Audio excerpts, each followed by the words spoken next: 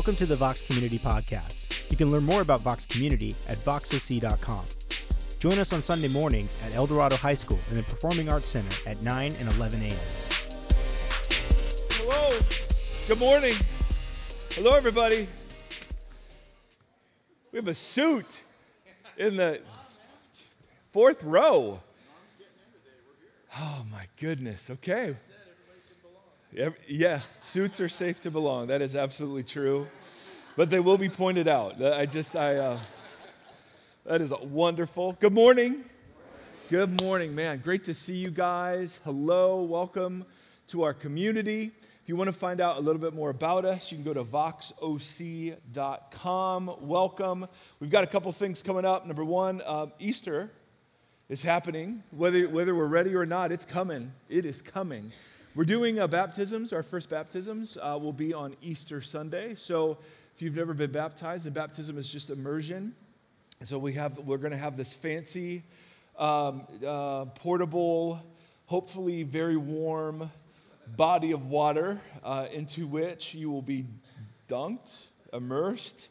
And so for centuries, Christians have always seen Easter as the time when new believers would be baptized into the community. And so it's a picture of death of old self and resurrection of new self. And so if you're interested in that, sign up at voxoc.com. You can sign up for and let us know, or you can choose that day to be like, oh, okay, well, let's go.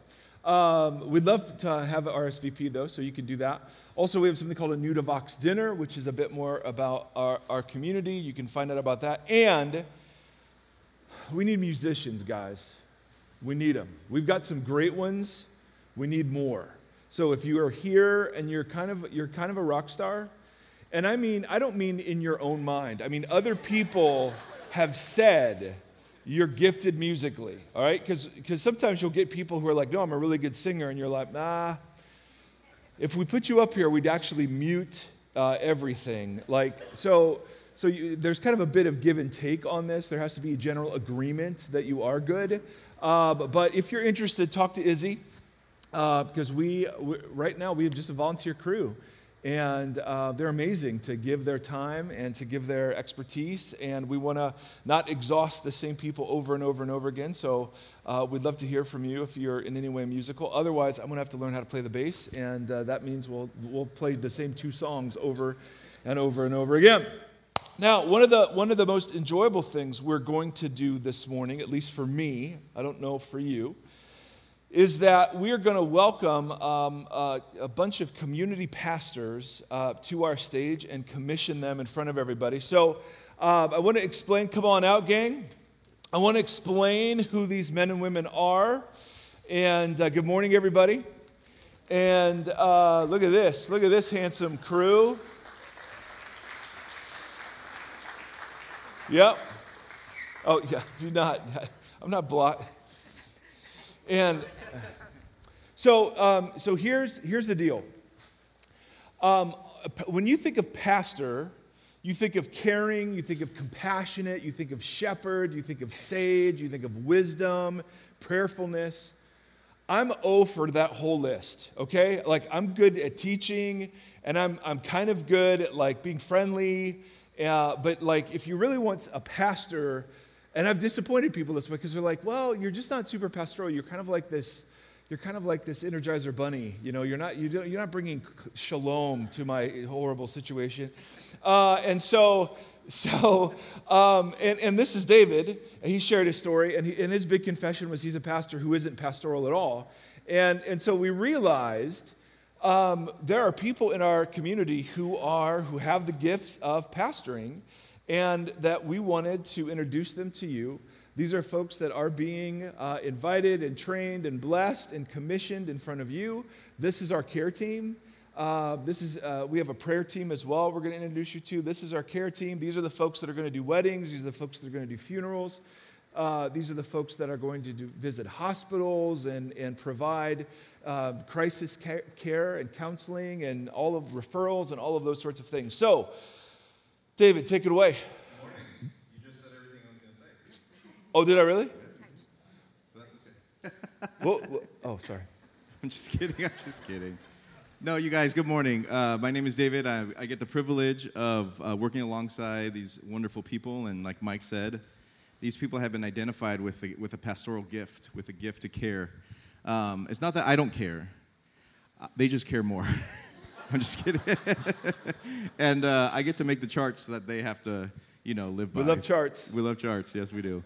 But getting to know each and every one of these individuals has been a blessing, has been just an amazing part of our community. And to see them today be commissioned to care for you guys is a big deal, because as we grow, we want to be able to meet the needs of those who walk through these doors. But not only that, those who would consider Vox as a place that they can go to get pastoral care. So what they're going to do right now is they're going to introduce themselves, and they're going to say a quick sentence as to why they're excited to be part of this team, and then we're going to pray for them. So we're going to start with...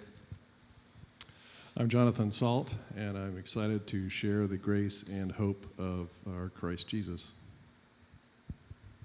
Wow, pretty eloquent. I'm Joanna Salt, and I'm looking forward to being a resource for comfort, joy, as we tread through life together, and the fact that I get to do it alongside my amazing husband is a double blessing. I'm Bruce Chambers. I'm looking forward to coming alongside you when you're hurting and helping you work that out in a non-judgmental space, and just hearing your story. I'm Nate Carson, and I'm blanket statement looking forward to giving care. Good morning. My name is Amy Lee, and I'm looking forward to just getting to know more of your stories in this community and supporting you guys the best way I can. Hi, my name's Joanne Zhang, and I thoroughly enjoy doing deeper community. Hi, my name's Brian Burnett, and I was very fortunate at some very tough times in my life to have some good people come alongside me, and hopefully for a few of you, I can be that. My name is Becca Burnett, and I am really excited to be a source of encouragement for those of you that are discouraged, and may that be in a hospital room or over a cup of coffee. I want to bring encouragement to you. I'm Heather Sovine, and I'm looking forward to being able to be a support for you when you and your loved ones are in the hospital or when you lose a loved one. I'm a nurse, so that's my world. I'm Rebecca Rotelli, and I'm a community pastor because I want to care for people in order to advance the kingdom of God. I'm Norm Beard, and to me it's always been my foundation is love God and love others, so this is a big platform to be able to love others. I'm Rick, and I am looking forward to just helping you guys, encouraging you guys, empowering you guys to take the next step in your faith wherever you are on that path. Oh, it's beautiful. So this is a great, great crew. Seminary professors and accountants and therapists and web designers and nurses and household runners and coaches and contractors. And so these are folks that we are absolutely thrilled to have part of our community, and we wanted you to hear from them and know who they are and know that they're available. So we'll talk more about how we care for folks here, but today we just want to commission them and present them in front of the community and in front of our Lord. And so if you would pray with me, we're going to pray over this crew.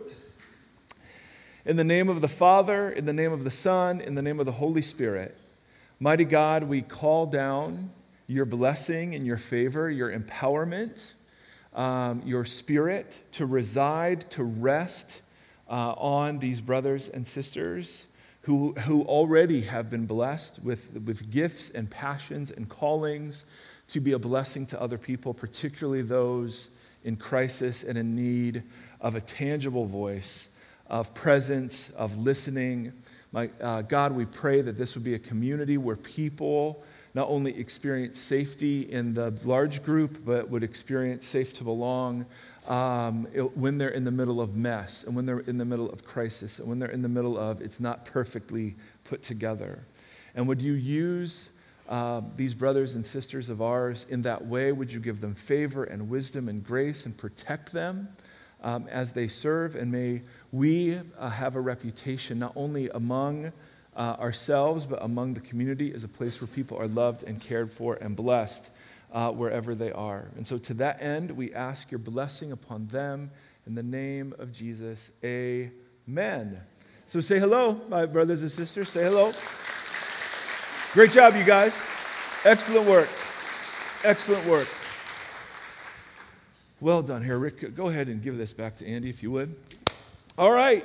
So I love that. There are a couple of things that are always part of our gatherings. If you're new, one, we love questions, doubt, skepticism. So we always are taking questions. Now, we get so many questions that we're having to invent places to answer them. So some of these questions that you asked last week, I'm just going to show you where we're answering them and not answer them. So they're either going to be answered or, and again, it's not the answers that are the point, it's the fact that it's safe to ask. I give an answer, not because I think I know, but because the questions are, it's a way to validate the sincerity of the question. And so anyway, I want to throw some questions up. Here's the phone number. And we get all sorts of, cargo short requests and recipes, and we get everything, but we're particularly interested in your questions. All right, so first one.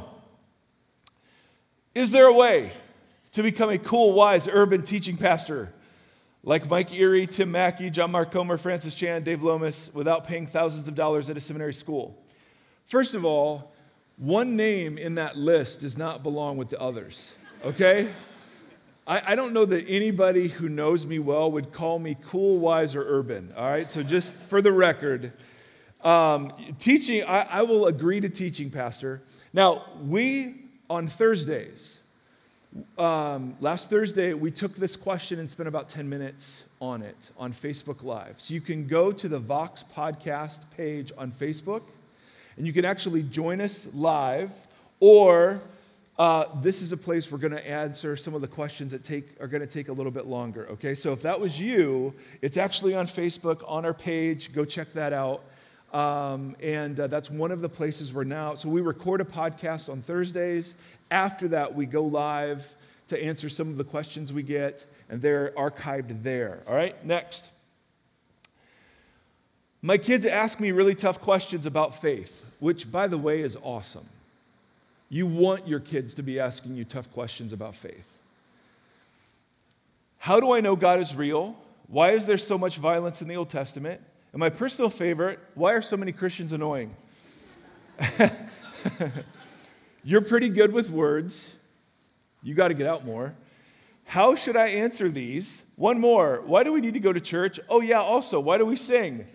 They seem to hate singing for some reason. They are teen and preteen. Now, this is worthy of a whole podcast. So we're going to do a whole podcast on all the dumb stuff I've tried with my children, and maybe you'll learn some lessons that will be helpful to you. I think that is genius. I applaud the fact that you allow them to question these things. You encourage those questions. A quick answer always is this. I tell my kids all the time, I love you and I'm proud of you whether you follow Jesus or not. They see Jesus and our following of him. And out of the sincerity of our lives together, of course, we want that for our children. We raise them in that, but we've never made it a condition of our approval or love for them. We also give them huge space to doubt and to question. We'd rather be the container for those as opposed to them just silently wondering and feeling like they have to pretend in a church community. And so that's worthy of a whole podcast. So we'll get to that one in a couple of weeks. Next. So you say the church exists to love and serve the world, not to sit in judgment of it. How should the church respond to sin within the church? There's sin in the church? I had no idea. In my experience, we judge not only those outside, but are really good about judging those inside too. Is that the end of the question? Next? Oh, yeah, go back. So what we did with this one is we put that on Facebook as well, because that's a long question.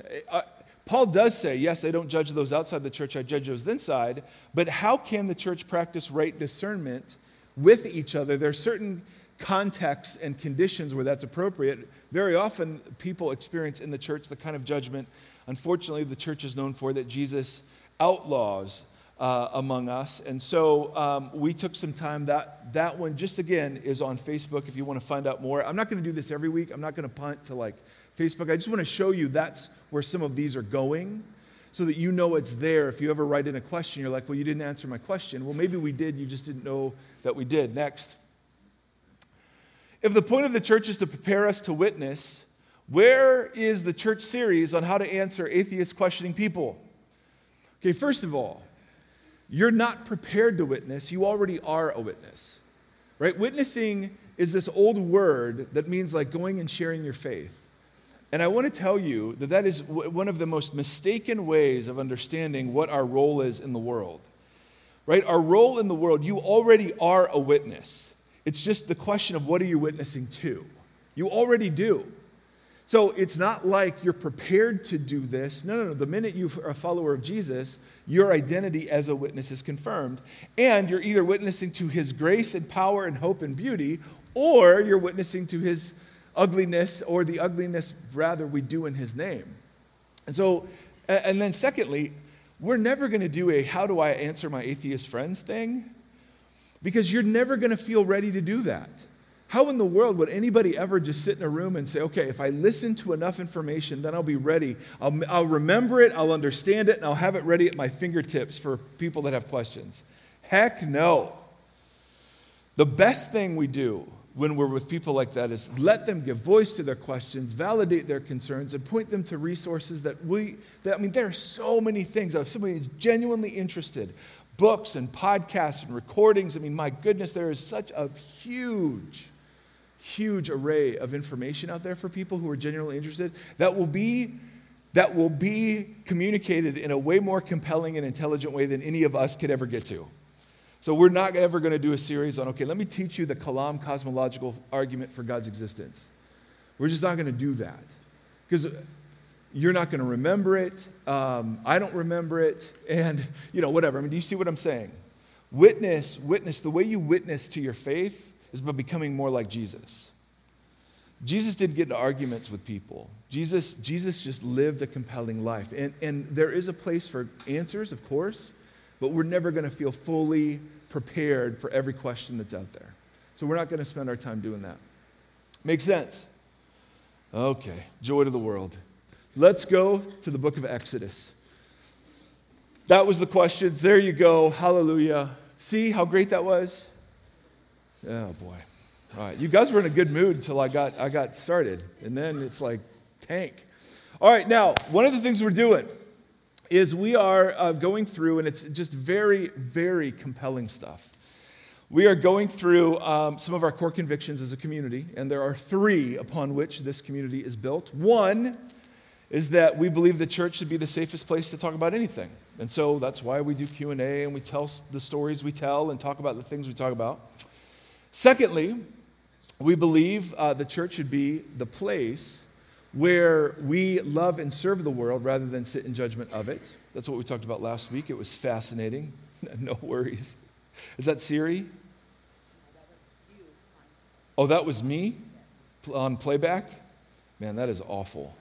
I hear my voice and I'm like, who sits through this? Why? It's nasally, ugh. But you see why I podcast, right? Because, I have a face for podcasting, so I just kind of hide in a room. It's awful. Now, okay, and then the third conviction that we built our community on is that the church has to capture the hearts and minds of the next generation. And that doesn't mean we entertain them.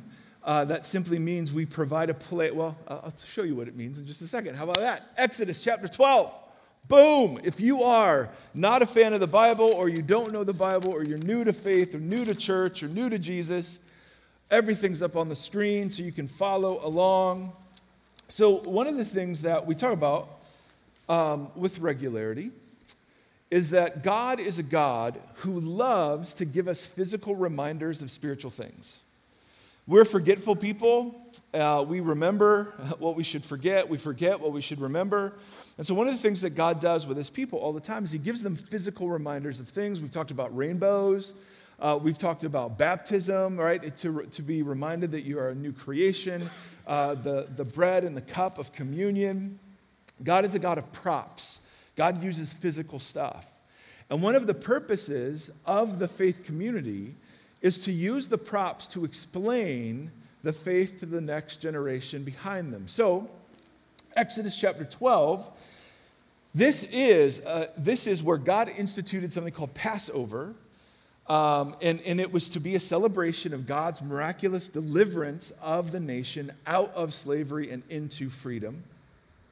And notice what Moses says. Exodus chapter 12, verse 25. When you enter the land that the Lord will give you as he promised, observe this ceremony, the ceremony of Passover. And when you are what? Okay, so when I say that means you talk. All right, if you'd like to. And when your children ask you, what does this ceremony mean to you? Then tell them it is the Passover sacrifice to the Lord who passed over the houses of Egypt, or the houses of the Israelites in Egypt, and spared our homes when he struck down the Egyptians. So the idea was not only Passover was to be a celebration for the people who were celebrating Passover, but it was to be something that would provoke the questions of children. What does this mean? Why do we do it this way? And that would give you opportunity to explain and recount what God had done for the Israelite community. Or flip over to the very popular book of Joshua. A couple books over.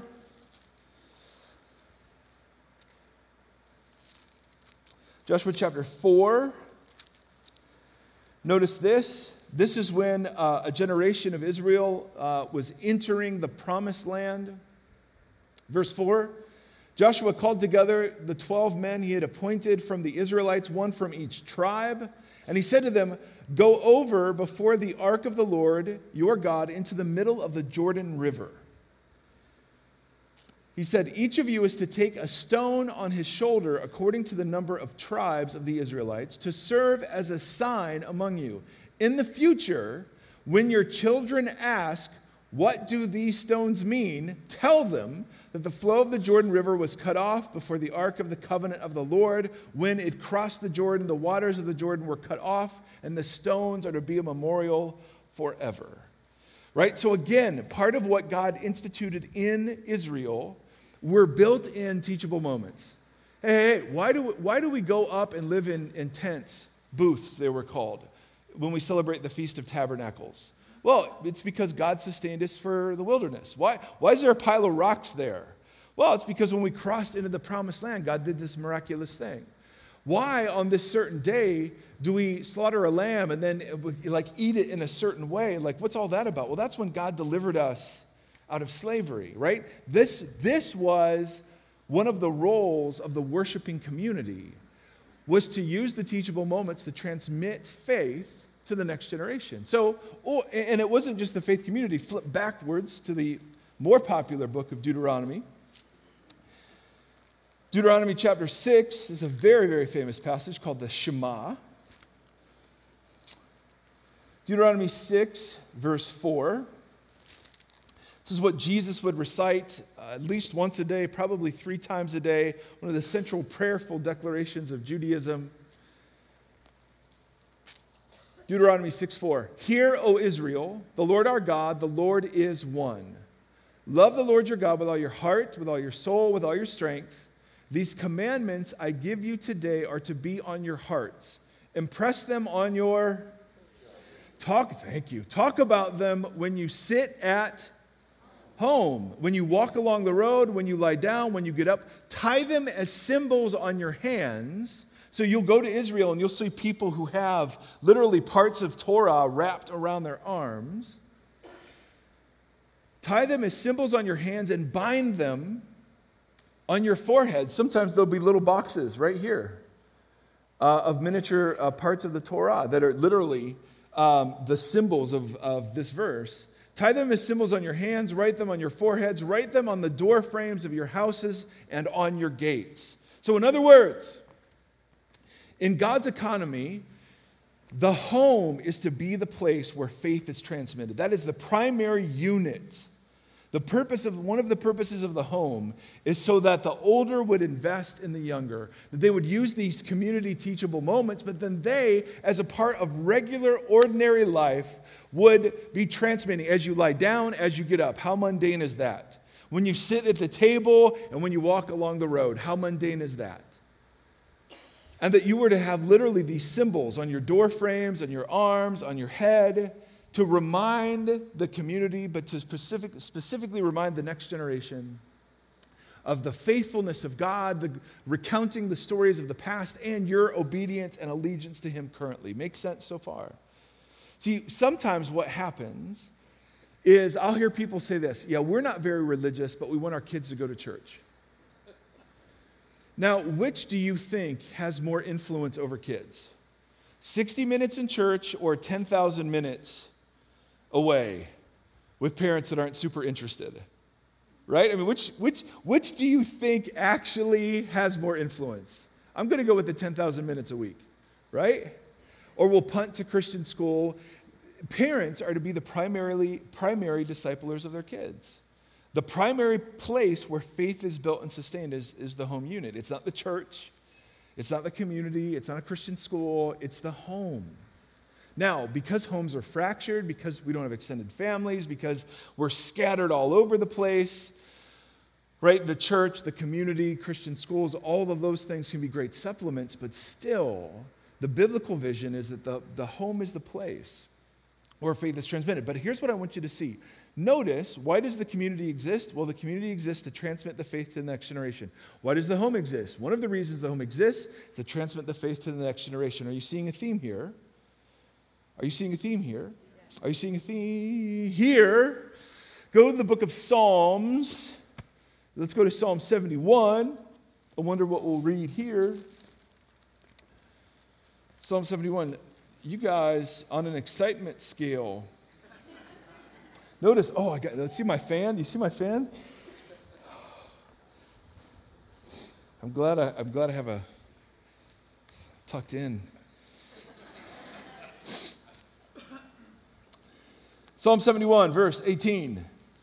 So one of the beauty, and these kind of verses are all over the Psalms. I love this. Even when I am old and gray. How many old and gray we got? Come on, let's go. Come on, old and gray. No, keep them up. Let's go. Love it. Even when I am old and gray, do not forsake me, my God, till I declare your power to the next generation, your mighty acts to all who are to come. How about that for retirement? How about that for a mission statement when you consider yourself elderly? Right? That is what we're talking about. See, there's this lie in the church and this lie in the world that at precisely the moment you have the most wisdom and the most time and sometimes the most resources, that you are now irrelevant. And so we shuttle you off into retirement homes, to shuffleboard communities. You move to Florida, for crying out loud, right? And there's this thing where somehow you've outlived your usefulness. That is such crap from a biblical perspective. There is in the Bible, and we're going to do a whole podcast on this because I'm getting fired up. In the Bible, old age is considered victory. You understand that? It's not considered a curse. Now, old age isn't easy. Nowhere does it say it's easy. It just says it's a blessing, and it says it represents victory. And in the scriptures, old age was considered an accomplishment. You were never cast out as irrelevant. And so you talk about, okay, so what's retirement? Well, how about this? Seriously, my brothers and sisters with some gray, what if you made this one of the pieces of your retirement plan? Even when I am old and gray, do not forsake me, my God, till I declare your power to the next generation. Come on. Man, our churches would be so different. Or flip over to Psalm 78. Love this. We will not hide your commands from our descendants. We will tell the next generation of your praiseworthy deeds, of your power and the wonders you have done. He has decreed statutes for Jacob, established in the law in Israel, which he commanded our ancestors to teach their what? Children, so the next generation would know them, even the children yet to be born, and they would in turn tell their children. They would put their trust in God and not forget his deeds. Right? So there's this theme, or let's one more, just because you're so excited about all this. Let's go to the book of Titus. Very popular in the New Testament, very, very, very popular. It's the end of the T's. So there's a guy named Paul who writes a bunch of books, and they're arranged from longest to shortest. So you start with a book called Romans, and then you get into some Corinthians, and then you've got some other stuff, and then right towards the end, right before the sweet, awesome book of Philemon, there is the book called Titus, written to a man named Titus, hence the name. Here's some instructions. This guy's running a church in a party island called Crete. So take Las Vegas, put it in the Mediterranean, and give it an island. And this is what Crete was, all right? Like totally pagan. And here's Titus, kind of a young pastor. Here's some instructions. You, however, verse 1 of chapter 2, you, Titus, must teach what is appropriate to sound doctrine. Teach the older men to be temperate, worthy of respect, self-controlled, sound in faith and love and endurance.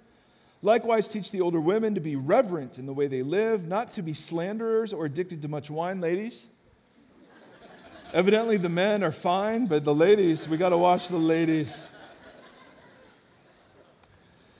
But to teach what is good. Then they can urge the who? The younger women to love their husbands and children, to be self-controlled and pure, to be busy at home, to be kind. Now remember, patriarchy, I got it. But here's the idea, right? All throughout the Old Testament, in the Psalms, in the New Testament, what is the thrust of the passages we're looking at? Simple. One of the primary responsibilities of older folks is to invest in younger folks, period. In the home, in the community. And so what we have in our churches and what we have magnified in our world is this massive generational distrust. And the world has done this to us. So the world labels us and categorizes us. So we've got busters and boomers and Xers and millennials and Gen Ys, and we stereotype and we label. And even in the church, you've got the older set that loves this kind of worship and the younger set that loves this kind of worship. And these kids these days, they're da-da-da-da-da. So I want to talk to young folks, and I want to talk to older folks just for a second. And I'm going to use myself as an us in both categories, because I'm both right now. I'm very young, and I'm old and gray. If I had hair, it would be gray. I don't know. But older folks, a couple of thoughts out of all this. Number one, what would it be like if instead, and I'm not saying you do this, but I'm saying it's true in church as a whole, that if instead of criticizing the next generation, you invested in them, you believed in them, you supported them, and you blessed them. You blessed them. You were not threatened by them, you listened to them, you didn't judge them, you didn't categorize them, you didn't label them, you listened to them and you blessed them. What would happen if an older generation embraced their roles as spiritual mothers and fathers to many who have come from fractured homes, who would wage war against America's preoccupation with youthfulness, realizing it's a lie, it's not true? You are never irrelevant as an older person if you are willing to invest in people younger than you. I mean, I have mentors that I rarely see, but they're mentors nevertheless, who are in their 70s. One of them tells the same stories over and over and over every single time. And I count it a great privilege to listen to those same stories. There's something that happens in me with spiritual fathers right? I've got another guy who has just been undergoing cancer after cancer after cancer after cancer, and how he's battled through anxiety and battled through depression to become a person of hope and steadfastness. And oh my goodness, I'm so inspired by this person. And you're just sitting with these people and you're realizing they have more to say. They have a platform, but no one highlights them. Right? When you get big pastors' conferences, you're not asking the 90-year-old to come out and share. It's the hip, the young, the cool. We have so missed this. And as a result, so many of our older folks feel irrelevant. Or they feel like all the church wants is their money. And that's all they have to give. I mean, just that's awful. That's awful. We have sinned against the older generation by buying into culture's preoccupation with youthfulness. Listen, when you were a kid in Israel, you were considered dumb. You just worry. What wisdom did you have? So I'm thrilled we all have blogs and podcasts, but if you really want to gain wisdom, man, listen to some folks that aren't here anymore. You know, guys like Dallas Willard. Oh, my goodness. Right? People that have lived. I mean, we need them. And we welcome them. But my brothers and sisters, for those of you old and gray, you have to fight yourself against the temptation to believe you're irrelevant. That's just not true. And so we welcome and love that I look around and I see young and I see old. And if it were all old, I'd be bummed. And if we're all young, I'd be bummed. But when you see a beautiful mix, you're like, okay, now we're cooking. Now there's something happening. So, my older brothers and sisters, we need you. We need you. But we need your blessing. We need your blessing. There's enough criticism. I get it. And there are times when that's totally appropriate. But if the predominant posture of the older generation to the younger is always one of criticism, that doesn't foster anything like what the scriptures picture about passing on the faith to the next generation, right? That faith can be expressed in so many different ways. So instead of being threatened, instead of being critical, may we invest. Now, young folks, flip over to 1 Timothy, which is to the left.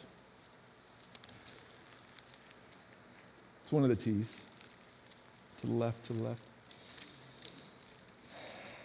1 Timothy chapter 4, verse 12. We'll do a couple passages in 1 Timothy. Timothy was a young pastor in a city called Ephesus, which was its own mess. Verse 12, don't let anyone look down on you because you are, but set an example for the believers in speech, conduct, in love, in faith, in purity. Right? And so this is one of those things where it's like the church lies to you in saying that somehow you're the church of the future. Well, that's not true. This is your place too. It's not just the province of, well, we built this place. Right? We've been here for 40 years. This is my seat. Right? No. Older folks, we have so much to learn from the younger generation. They have so much to teach us. To believe that as a younger person. Now, the younger generation will believe that very easily, that they have a lot to teach us. Right? And so it's a bit of humbleness to sit and listen to folks that are in their 20s telling us, about how they're going to fix everything we've screwed up. And, of course, 70 years from now, they'll have their own issues to repent of. But there's this beautiful picture of what it means to be young, to be an example. And then notice, this is so beautiful. How am I over time?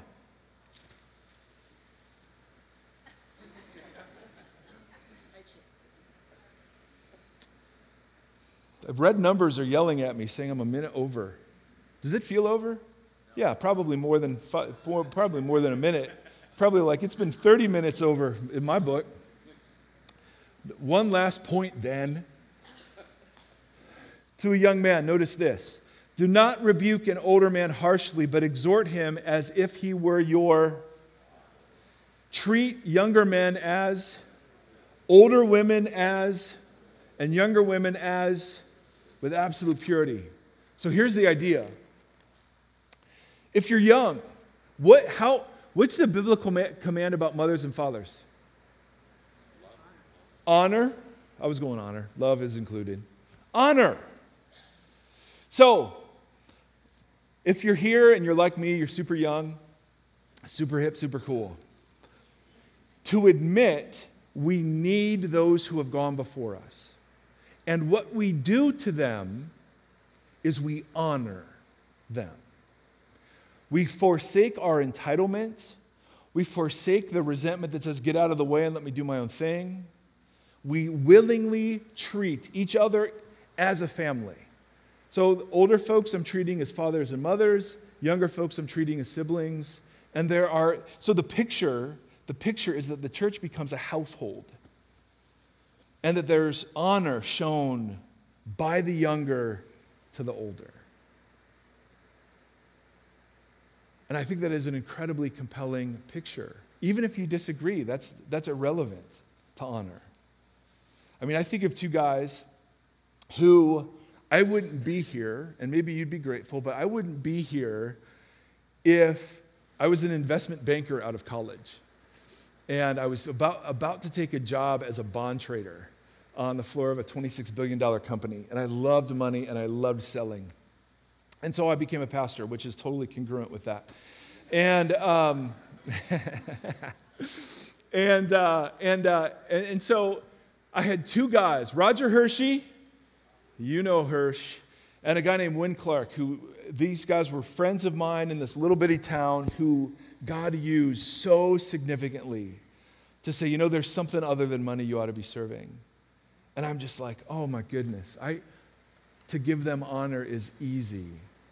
But I forget sometimes and I think, no, look at what I've done. And God just keeps saying, no, man, oh my goodness. If it wasn't for these two guys and so many others who have been sages along the way, I'd have nothing to say, I'd have nothing to do. And so there is this deep call, my brothers and sisters, to show honor. So, what's that mean for us? A couple things. First, we're going to be a community that really, really welcomes the generations mixing together. My kids, we're not ever going to do a flashy youth group. We're not going to do flashy youth events. Because if you win young people to entertainment, then entertainment has to keep them there. And when I say capture the hearts and minds of the next generation, my goal is that they would fall in love with the ordinary, average, weird, local body of Jesus followers. Like, we're just an odd family made up of uncles and aunts that, normally you'd never invite, but because you're related to them, here they come at Thanksgiving. Right? There is such beauty and power in every Sunday taking the bread and the cup together. There is such beauty and power in committing to a space, even though it's not perfect. And so we just want to be a place that we don't win and attract folks from the next generation to something that isn't real. We want them to fall in love with this. And that means we love older folks, but we love the older folks who love them. Now, we love all older folks. But the older generation, we have to forsake the threat and bring blessing. The younger generation, we have to forsake entitlement and bring honor. And when you get a community that starts doing that, now we're talking. I sat with 20 young adults on a Thursday night at our table fellowship. And all of them would love mentors. But they're terrified. They don't want to be rejected. They assume you're too busy. What do they have in common? Right? And then I talk to older folks and they're like, well, who would want to listen to me? And what do I have to bring? And so there's just this fear on both sides. And people were like, well, are we going to do a mentoring program? No. There's no program that does this. It's the gradual change of human hearts to say, okay, God, is there an older person I can show honor to? Is there a younger person I can invest in? God will answer all of these things. And odds are he set so much in front of you, we just haven't woken up to it. So one of our core convictions is that we exist to transmit the faith to the next generation at 6 minutes and 27 seconds over. So let me pray. We'll close. I had this big, booming, smoke and fog close I was going to do, and I got nothing. So let's just pray. God, would you take this and speak life for my older brothers and sisters who are tempted to believe that old age is a curse and not a blessing, and that they, bless you. Bless the sneezers, Jesus, in your name. Bless them. That you would invite the older generation to be recaptured by a passion, not only for you, but for those who are coming up behind us. That you would wage war against the lies of our culture that tell them they've outgrown their usefulness, and that retirement is just being set aside. God, we just know that's not true, and we speak against it in the name of our Jesus. And for those of us who are younger, God, may we forsake the temptation to believe that we don't need any help and that we've got nothing to learn from those who walk before us. May we be gracious in showing honor and willing to listen and to learn. In all of this, Lord, we pray we become a community that looks and acts and talks like Jesus, so that people would be drawn to you and learn what it is to sit under your lordship. We bless you. Amen and amen. Go ahead and grab a seat. 10 of you. I want to introduce you to my friend Nate. Nate, come on out. He's one of our community pastors, just commissioned, so he'll have a kind of glow about him right now. Hello, Nate. Say hello to the 9 o'clock service. Hello. 9 o'clock, say hello to Nate. I know, that's par for the course. Yeah. Just jump in, right? Do it. Okay. So I'm going to read mine because I'll get too nervous and forget. So I prayed the prayer to accept Jesus into my life at the intellectual, discerning, and downright wise age of 3. I grew up in a Christian home with Christian music and Happy Birthday Jesus Christmas celebrations. That's what I'm talking about. That's right. That's what Feliz Navidad means. Happy Birthday Jesus. It's Jesus' birthday on Christmas. Yeah, that's right. Hold that mic up a little more. I went to a Christian school and church, attended youth group, and watched Christian movies and TV shows on the family Mitsubishi. I was a youth camp attending, Bible verse memorizing, third day DC Talk Jesus freak, and even Kirk Franklin makes me want to stomp listening, WWJD bracelet and Iron Cross necklace wearing, epitome of a respectable American Christian preteen. Yes. That's it. And look at you now. That's right. All of this had trained me to live the Christian lifestyle, attending to all the rules, so surely God would bless me. Then this little thing called the internet was introduced into the scene. As a teen and then a college-attending 20-something, I found myself awake late at night in front of the computer screen, filling my mind with things that can't be unseen, allowing an artificial fleeting thing to satisfy me temporarily, and so easily. I was in the prime of my Christian life, breaking the rules and choosing me, while at the same time presenting a lifestyle of noble Christian character. I had it down to a T. Oh yeah, and was feeling strangely powerful throughout the whole thing. The thought running through my mind the entire time, look at this amazing Christian life I've created for myself. Thanks, God. Air high five to you. So glad we're buddies, wherever you are up there. And yeah, I know I choose sin on the regular, but hey, you're here to forgive. I've got this Christian lifestyle thing figured out. And it seems as though I can even still choose me, because you forgive and love me unconditionally. All the while, though, sensing something was missing, but continuing on with all the add-ons just as I'd always done. And because that's what everyone else seemed to be doing. The cycle was do the Christian thing and be really good at it, all the while looking forward to getting away from it all, debriefing by choosing me, with whatever the vice may be, secretly. Life took a turn after moving away from the sheltered safety and security of comfortable familiarity. After only a few short months of attending a church, something quite shocking became apparent to me. And in Orange County, of all places, the epicenter of me. Something that may have been fairly elementary to many, but for me was like discovering a hidden treasure that had always been there, I just couldn't see. After all these years living in between a moral Christian lifestyle and, honestly, the worship of me, my eyes were open to why I had felt so empty, so lost, so in need. It was Jesus that had been missing, and not in the cliche, Jesus is the answer sort of way. It was real, tangible. This is what I've been missing, completely unmanageable. A personal relationship was available. Stripping away the add-ons of the popular Christian lifestyle revealed to me the mess of me, the desperate need to move away from the momentary for something that would sustain me fully. The add-ons became such a distraction, a refraction of God reduced down to a 3-minute song, a compacted Christian lifestyle where lots of little things and activities became the core of my spirituality.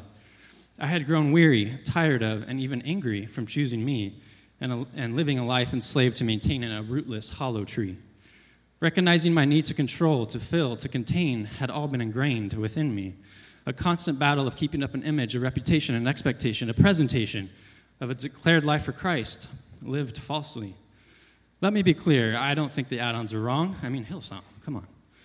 But for me, they clearly hindered, kept buried, and filled the empty space reserved for a relationship of mercy, grace, and even strength, leaving me stuck in the cycle of a lifestyle, temporary and momentary feel-good fixes to a deep emptiness, a way to stay busy and on top, in control, in a constant state of being filled up, or so I thought.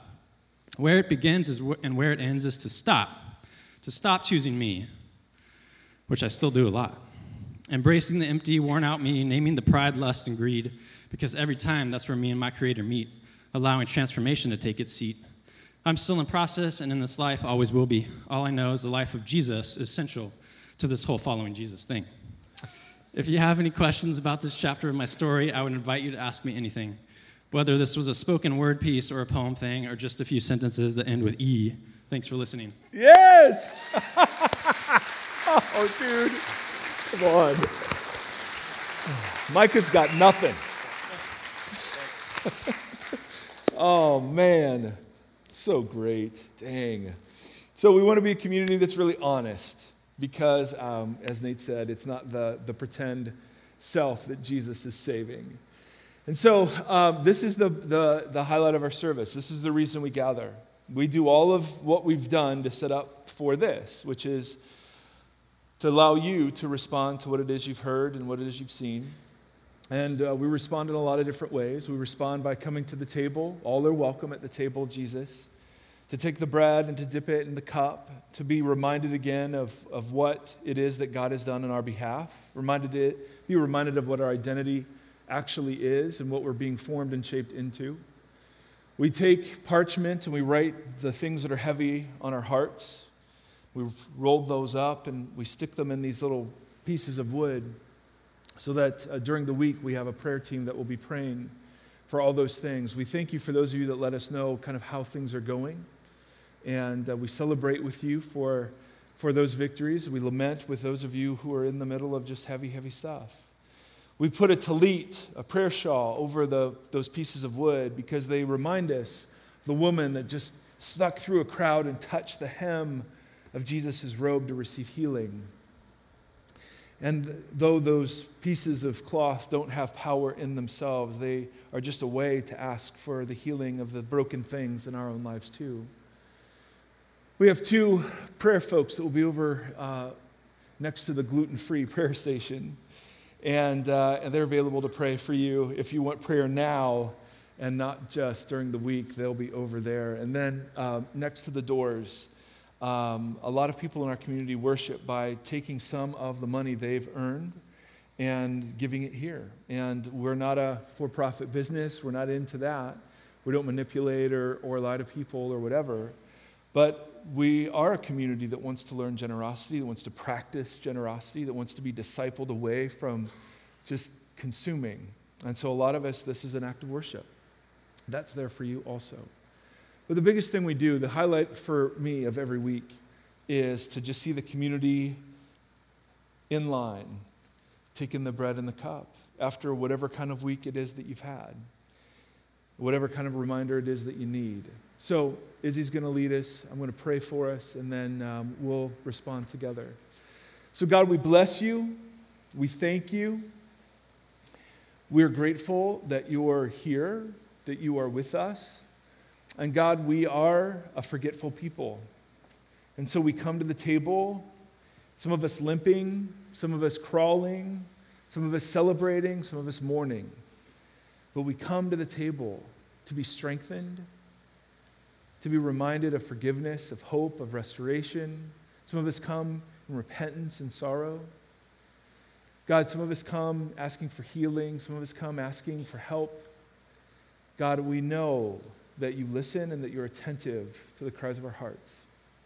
And so we pray that you would release your Spirit, over us as we respond, that you would do work in us and in our community to form it and shape it to be like Jesus.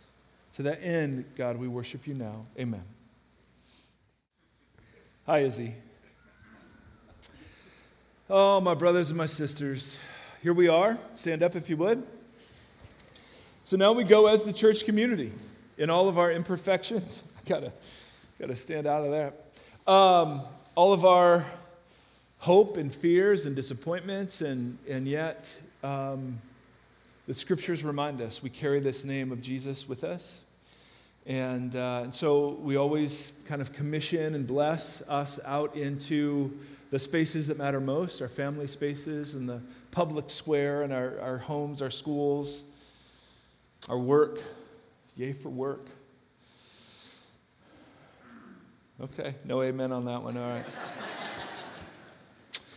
So, may the Lord bless you and keep you. May the Lord shine his face upon you and be gracious to you. May the Lord lift up his countenance to you, and may he give you peace in these days. Amen and amen. Bless you, my brothers and sisters. It is such an honor.